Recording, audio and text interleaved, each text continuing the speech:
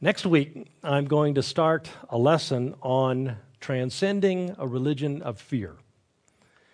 When we learn the inner motivations that Robin spoke to us about last week, when we develop the skills of self-awareness and self-disclosure that I was just talking about, that we're learning these 5 Winter Wednesdays, when we begin to see how our interior landscape dictates the terms of our days, our relationships and our marriages, our jobs and our decisions, our priorities, our anxieties, we begin to see that these unspoken, unarticulated, often unconscious motivations dictate how we live in the world.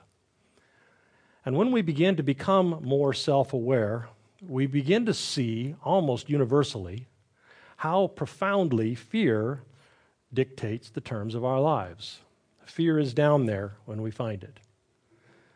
But even when we think we're handling fear pretty well, even when it doesn't show up on the radar of our conscious awareness, so often what we have is compensating strategies in our lives that are derailing us on a regular basis that we don't realize are subconscious strategies for dealing with this deep undercurrent of fear in our lives. And so what we do is we develop all these strategies to keep it out of the realm of awareness, to keep it under the surface. It still affects us, but we just don't have to deal with it.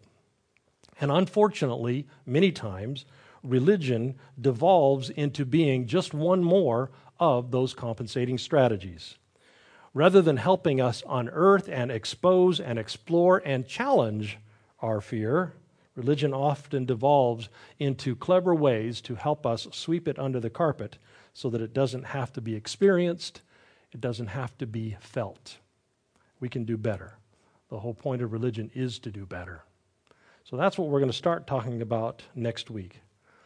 Before we do that, I wanted to do something that the snow disrupted, and plus the crazy way that this year began. I had sickness and a whole bunch of stuff going on. Didn't get to do something that I typically try to do at the beginning of every year, and that is to reorient us to some of the core principles of our community's life.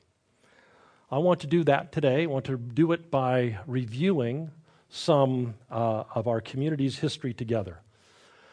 A lot of new folks have joined the community since we moved downtown, and even for those who have been around for some time, review of our core essential truths. This is important on a regular basis. So that's what I want to do. I want to tell some of our history together. When I came to plant NRCC, I was disillusioned with American Christianity. I came from one of the best churches in the nation, and underneath the surface of all the wonderful things that happened at that church, the deep inner transformation of the lives of the people who were part of that church life, the transformation that is so much part of our Christian heritage, that was not happening for a whole lot of the people that I knew in that church. So when I arrived in Raleigh, I arrived with a sense of disillusionment about the nature of the American church, which put me in a bit of a pickle, because I realized that if I was going to do all the things that a church planting minister should do to plant a church, I would end up with a church like the one that I came from, only it wouldn't be as good because that was really a good church.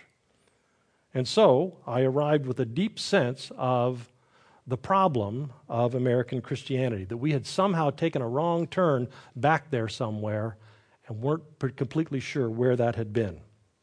But having taken that wrong turn, it was affecting us, because what was happening is our Christian instincts were betraying us. Because even when we would say, hey, there's a problem in the church, we need to go work on it, and we would go to work on it, we would go to solve the problem, we would go to fix what was broken, it would have a bad outcome.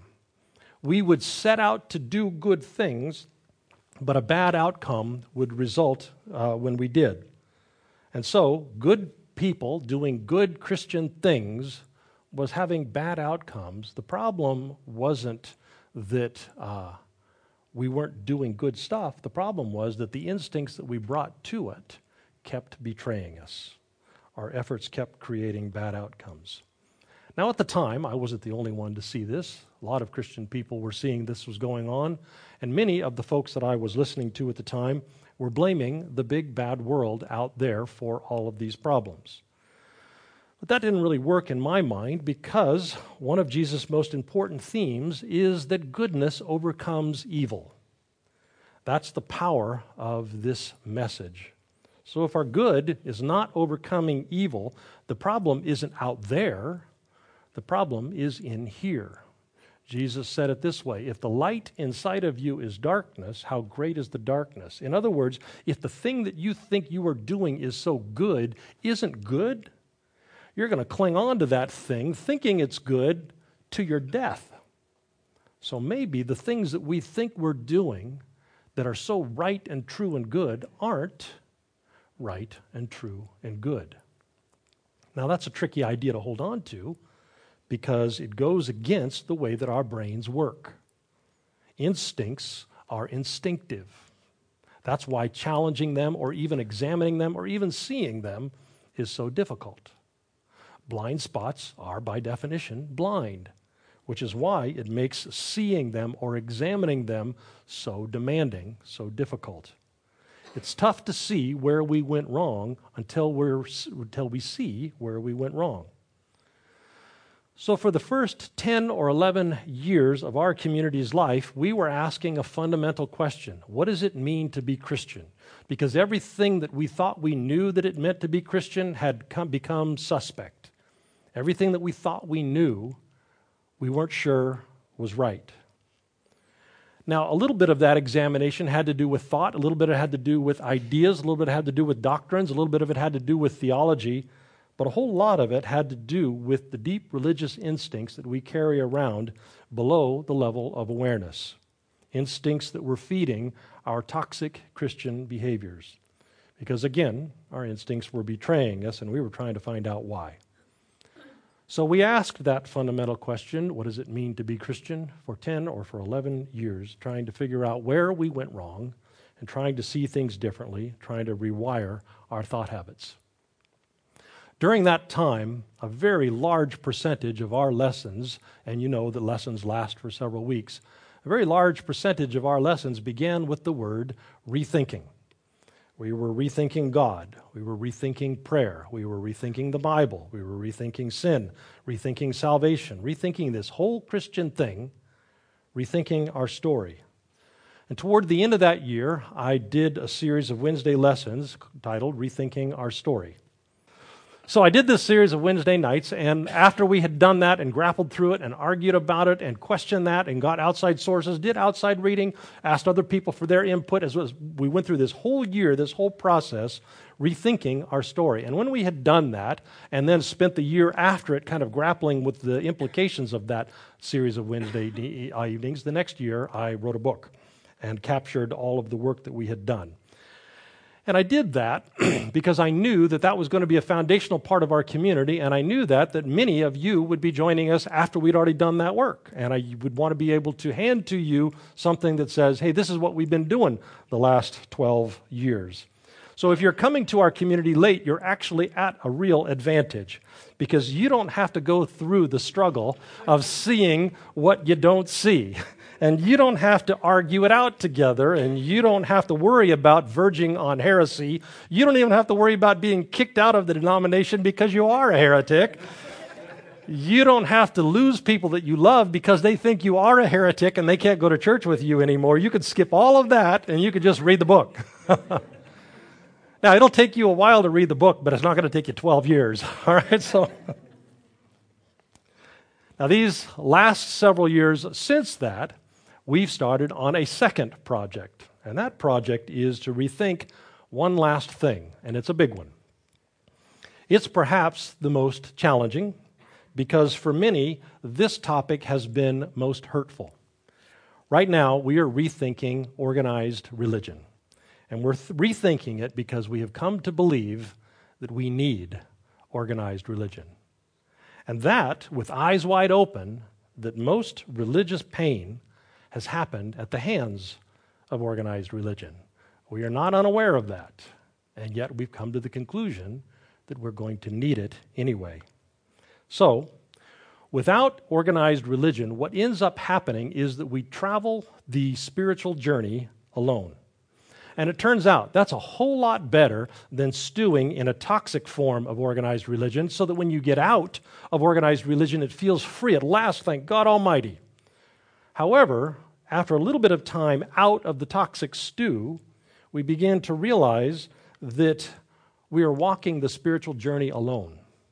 And we begin to realize that the habits in our thoughts tend to repeat, and we tend to think thoughts that we've thought before. There is something about being part of a community that bumps us out of the habitual patterns of spiritual practice and awakens us to something new and alive.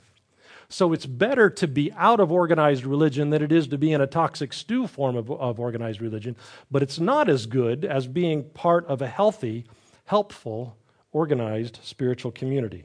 It's not as good as drawing from the accumulated wisdom of generations who have gone before us and making application of that in the context of support that we get from one another. So, we're trying to rethink organized religion.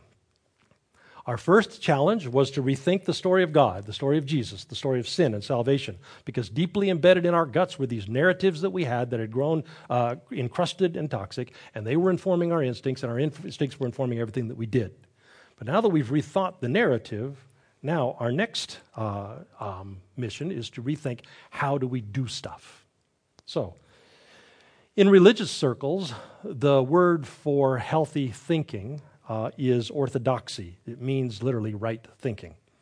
We contrast that word with another word for right practices.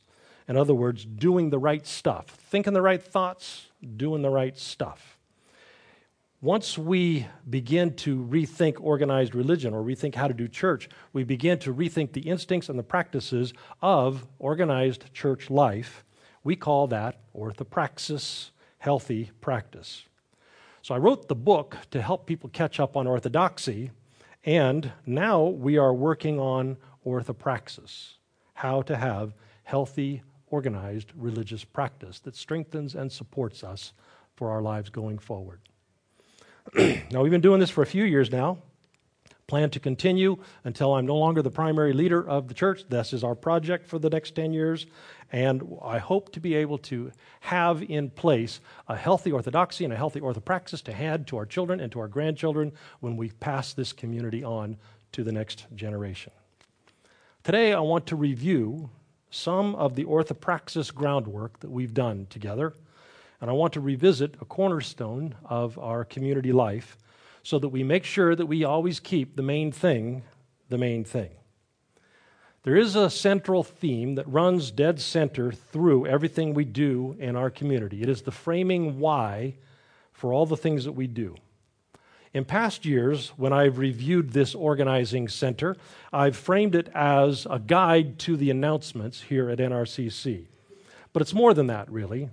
You're going to, if you were to walk through the lobby right now, as much as we can call that a lobby, if you were to walk through the hallway down there, you would see, if you caught it at the right moment, this scrolling on the screen, one of the slides that says how we're organized at NRCC. It's this slide. And there you'll see the circle. We're organized around helping one another work the circle. We're organized around helping one another be steady in the ancient practices that transform our lives. So, troubled by the weakened state of American Christianity several years ago, we began to comb through our history, more than the history of American Christianity since 1898, which was a critical point. When you read the book, you'll understand the critical point of what happened in 1898. We began to look at the broader scope of what Christianity meant outside of the influence of the Roman Empire. What Christianity meant in the Eastern Orthodox version, or the Celtic version, or the Coptic version, or those places within the Roman tradition that separated from the empire and began to work on the contemplative practice, the monastic, the cloistered communities. We began to look at a swath of Christianity that was much larger than just the narrowed version that we inherited in our lifetimes. And we began to look for those times in history when we were at our best, when we were the most effective in bringing about the transformation in people's lives and at our most effective in bringing about transformation in the world around us. And we looked for those practices that put us on a path of health and wholeness, that develop a deep inner capacity within us to not only be transformed, but then to become agents of bringing whole health and healness to the world around us. We looked for those times in history when we were able to love deeply because we had become the very nature of love. We looked at those times when we were collectively becoming deeply virtuous because virtue had become our very nature. We were looking for those times in history when we were living the life of the fruit of the Spirit because we were accessing the indwelling divine. We looked for those times in our tradition when we had not lost our way. You hear me say all the time, it is our way to lose our way, but it is also our way to find our way once we've lost it. And so we looked for those times when we were finding our way, those times when we were at our best, those times when our religion was healthy, organized religion. And when we embarked on that quest, what we found was the circle. Now, in our community, we spend more time than many churches do on announcements. I mean, goodness sakes, 168 hours in a week. We only get an hour and a half to be together. And of those precious moments, we're going to spend 10 of them talking about stuff that's going on in the community. What is wrong with these people? But we do it because we believe that what happens in the announcements is as important as what happens when the guy stands up and gives the sermon, or is as important as what happens when we worship, because what you will find in the announcements is the circle. That's how we organize our community. So this year, the announcements are going to offer you a whole bunch of invitations, and they will seem disparate. They could even seem unrelated to one another. Today, I want to give you a framework for assessing which invitations you might want to respond to, and you'll have an organizational framework for thinking about the spiritual life, the spiritual growth and journey that's set before us, and how any one of these invitations might be relevant to you in your life at this moment. So here's the underlying objective behind what we give our time to and our energy and our mind space and our dollars. Here's our prime directive. It's pretty simple, really. Our long-term objective is to become spiritual elders. All of the energies that we spend in our community life together go toward shaping and helping one another shape, go into building and helping one another build the heart set, the mindset of the spiritual elder. And hopefully that will happen for us before we get too old. So it's a time-consuming process. It takes a while. When you were a child, you are alive because you were given to. Somebody gave you food and shelter. Someone gave you clothing. Someone gave you love. Someone gave you Christmas presents. Someone gave you a kiss on the knee when you skinned it. Someone gave to you. And so you are framed in your mindset at the tail end of your childhood to be made happy because of what you get. That's just the natural cycle of life. By the time we move forward to the place that we become elders, that has fundamentally changed. We are now made happy because of deeper truth. You hear what the old folks say, at least they did when I was young. It's more blessed to give than it is to receive. And when I was young, I thought, that's a bunch of hooey. I like to receive. And then you find out along the way that that is really true. The heart set of the elder is to say, I am more at peace when I am giving myself in service to something greater than me. I am more happy when I am giving myself away to the well-being of others. And that transition from the heart set of the adolescent to the heart set of the elder is a significant part of defining the spiritual journey. And so when you live in an individualistic society, when you live in a consumerist society, the economy that rests upon the fact that you and I go out and get stuff to make us happy, that's a bit of a problem. It's a challenge. It's hard for us to make that transition from the mindset of the adolescent to the mindset of the elder. There's a whole lot of old people who are still thinking like adolescents. So they got old, but they didn't become elders. And our objective is to go gracefully through this process of becoming those elder mindsets. And it turns out that one of the primary tools to help us do that is working the circle. So our purpose as a community is not just to grow old together, though there is something very precious about that. but it's to help one another make this transition from the immature mind to the mature mind.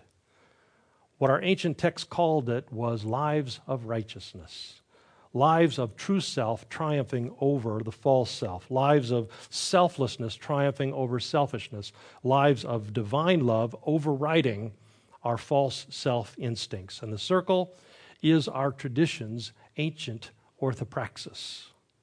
It's how we do organized religion in a way that helps us make that transition. The circle describes what our texts call paths of righteousness. And those ancient paths cluster into 4 categories: communal practices, contemplative, learning, and serving practices. So let's think for a moment about the learning practices. This year and every year, you'll be invited to learn together. It's an important focus of every Sunday. It's an important focus of every Wednesday module. We learn together. On Meetup right now, there's a group offering a book club on the book A Time to Think. If you integrate that book into your life, it'll fundamentally change who you are. The second and fourth Sundays, Robin is offering a module after church, kind of a Sunday school class approach, that says if you will embrace your personality's core vice, and if you bring loving kindness to bear on that, you will be able to emerge on the other side into your personality's core virtue. Matt and I are leading these 5 winter Wednesdays. The community care team and the conflict resolution team are sharing the experience they've gained over this last year. Jason is hoping to form a group of exploring Bible literacy. Learning practices are foundational to becoming elders. So we invite one another in these announcements to shared learning and shared understanding.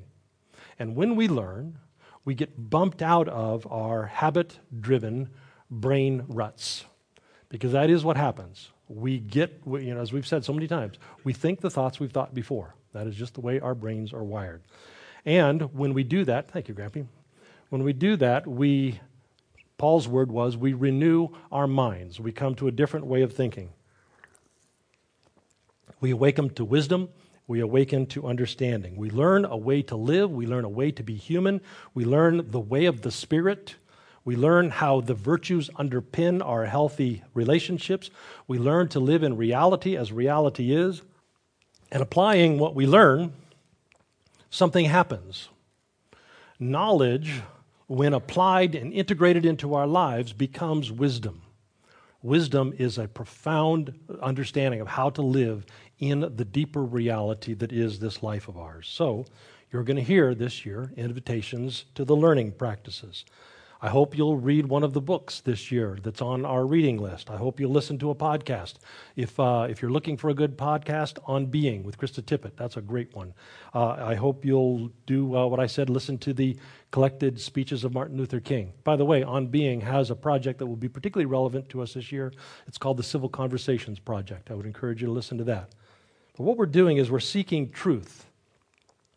And truth-seeking is one of the ancient ways that we are transformed. It is part of our ancient orthopraxis. It's always been this way in spiritual community, and here, in ours, we are a learning community. And you will be invited to the learning practices sometime this year. You'll also be invited to participate in the communal practices. In fact, when we are learning together, there's always a sub-objective, and that's to develop spiritual community while we're learning.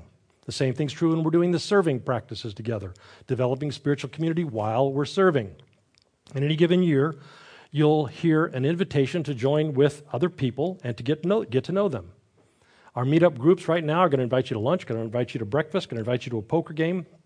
It was either last night or it's going to be next week. There's a potluck up there where they're going to watch a movie after you eat, and then have a discussion together about the movie. It's kind of a relevant movie to where we are today. You'll be invited to life story groups when we finish the 5 Wednesdays, and that'll be sometime in February. Our Wednesday modules always have a connect and get to know one another component. And each one of these invitations fits into a larger objective. Ours is a hope to invite one another into spiritual friendship. That's kind of a specialized term from back when we still spoke Latin. It means to have a kind of friendship together that we share the spiritual journey together, we work the circle together. And that especially means the practices of self-awareness and self-disclosure that we've been talking so much about lately. You heard Robin say last week that when we do our Enneagram groups, we're practicing self-awareness and self-disclosure. That's what we're learning these 5 Winter Wednesdays. Our objective are to create spiritual friendships that are intentional and purposeful to help us move forward on the spiritual journey and help us develop the hearts of elders. Spiritual friendships become deeply intimate over time, but they don't start that way. They take time. Spiritual friendships take work. We have to be together over long periods. And in a society that's as individualized as ours is, in a society where so many hurts have accrued around our attempts at intimate relationship, it's not an easy thing to do. So many of the invitations that you're going to hear this year are designed to be baby steps. You'll hear invitations to low threat, low commitment communal practices. Life story groups are kind of like that. They're intentional, they're purposeful, but they're not too scary, and they're not too demanding. Wednesday evening, same thing. Not too scary, not too demanding, but they help move us forward. Same thing true of most of our meetup events, same thing. So I hope you'll take up the invitation this year to get to know people well enough to start developing your own network of spiritual friendships. We're tapping into the ancient wisdom, the ancient orthopraxis, the way of doing church that is healthy and helpful and moves us toward the heart set of the elder. First, the learning practices. Second, the communal practices. And third, the contemplative practices. This year, you'll be invited to meditate about 100 times. You'll be invited to practice examine. You'll be invited to solitude and silence. If you've been part of NRCC for any length of time, you might have seen this diagram. It says that you and I, we have a false self. You and I, we have a true self. The false self is born of a series of core illusions that exist at the center of our unconscious minds that by filling up a lot of responses and reactions, fill up our thoughts, fill up our actions, fill up our behaviors, and become, for all practical purposes, a version of self. But they're not the version of self that is rooted in the divine center. It's the version of self that is rooted in these core illusions that we carry around. And so consequently, this can become a version of self, false though it is, that blocks out living from the deepest, truest part of who we are, the divine center, the true self, we call it. And so, of all of our ancient practices, it turns out that meditation is about the most fruitful for atrophying those core illusions at the center of the false self. Dissolve those core illusions as meditation does, as silence does, as examinative consciousness does. Dissolve those core illusions at the center of who we are, and the true self begins to radiate out through our thoughts, our actions, our behaviors. We become expressions of the true self rather than expressions of the false self. When Robin spoke last week about staying present, that was this. So you'll be invited to meditate this year. And you'll be invited to examinative consciousness this year. You'll be invited to practice solitude and silence this year. Most of our Wednesday modules are contemplative modules. Each Sunday morning we meditate in that back room at 10 o'clock. If you're unfamiliar with contemplative practice or with meditation, you can go to our website under Get Involved. You'll see the page Contemplative Practice, and if you work your way through that page, you will be completely up to speed. You will know what we're talking about. Which leaves the fourth quadrant, the serving practices. This was our focus during the Amos lesson that we did just before Advent. As Christians, this is central to us. It describes what happens to us when we work the circle. We become people who better the earth. We become people who are organized for the common good. You've heard me use this expression from one of my favorite authors. The value of a religious tradition is measured by the benefit accrued by its non-adherence. In other words, we're not measured by how well we do for us. We're measured by how well we do for the world around us. What happens to the world around us if we're not here? That's our question. Tikkun olam. You hear me use that phrase a lot. Repairers of the earth. That's us. But it's also one of the core components of becoming elders, because service to something bigger than ourselves changes us. It transforms us. So this year, you'll be invited to small opportunities. Temple Table is one of them. You can just, Kate, wave your hand. You can talk to Kate, and she'll put you on the schedule to deliver Meals on Wheels, first and third Sundays. You'll be invited to bring a meal or help set up for a win for Family Promise when we do the emergency housing this year. You'll be invited to support national leaders in Haiti. And I hope the steering group right now that is helping us process our post-election tumult will help us find larger ways in which we can heal the breach in our society, redeem the harm and the damage that has been thrust out of the shadows that's always been going on, but is now right there in front of us in our conscious awareness. One of the authors that I like to read encourages us not to work so hard to guard organized religion as much as think of ourselves as being organized for the common good, organized for bettering the earth. That's actually what Jesus' term, the kingdom of God, meant. Organized for the common good. Transformed, that's what happens when we work the circle. Capacitated, made able, that's what happens when we work the circle. And then set loose on a world that needs healing and restoration and kindness and goodness and justice, the service practices. Of the four, this is the one that has been weakest in our community life. And the reason is because it was pretty daunting to go through what we went through the first 10 years. It was pretty daunting to be rethinking the most basic instincts we have about religion. It was pretty daunting rethinking the most basic assumptions that we have about how to do church. But as we've moved far enough along, it is time for this to become part of who we are. However, here's something that you need to know. If you're new to our community, there is the real possibility that you are showing up in kind of the same state that we were when we showed up. And that is, you've kind of been ground to powder by religion. And that is, you've kind of been kicked around. You're not sure you believe any of this crap anymore. You're just kind of, this is your last stop before you give up totally on religion. And if you are there and you are totally deconstructing your religious life, good for you. And this is the time to just sit and relax. This is the time not to be engaged in service.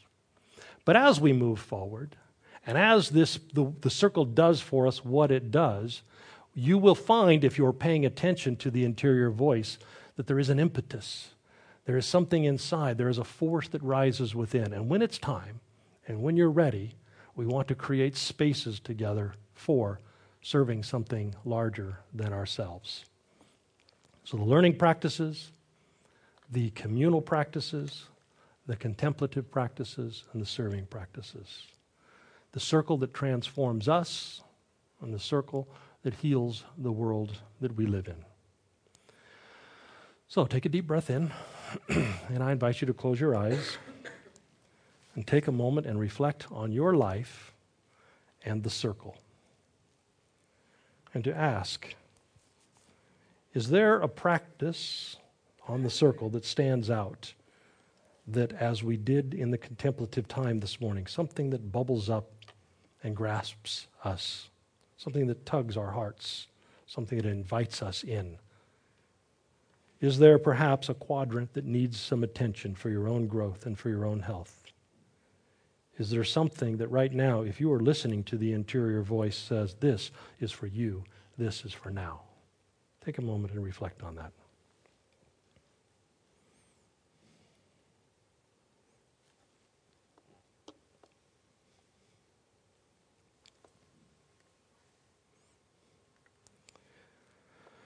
So again, I hope that you will take up the invitations that are a fit for you and for your life this year. I hope that you'll extend invitations to others to share practices. If you do, you can use Meetup. You can be part of a group. You can offer a group. You need these practices in your life. I need these practices in our life. And when we are organized together, we organize around helping one another be steadfast in and faithful to these transformative practices.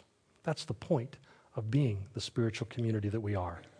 Ours is to help one another integrate these critical elements into our spiritual lives. And so, Spirit of God, may we become elders. May it be so in us, and may we have that to pass on to our children and to our grandchildren. Be it so in us, Lord, and be it so among us. In Jesus' name, amen.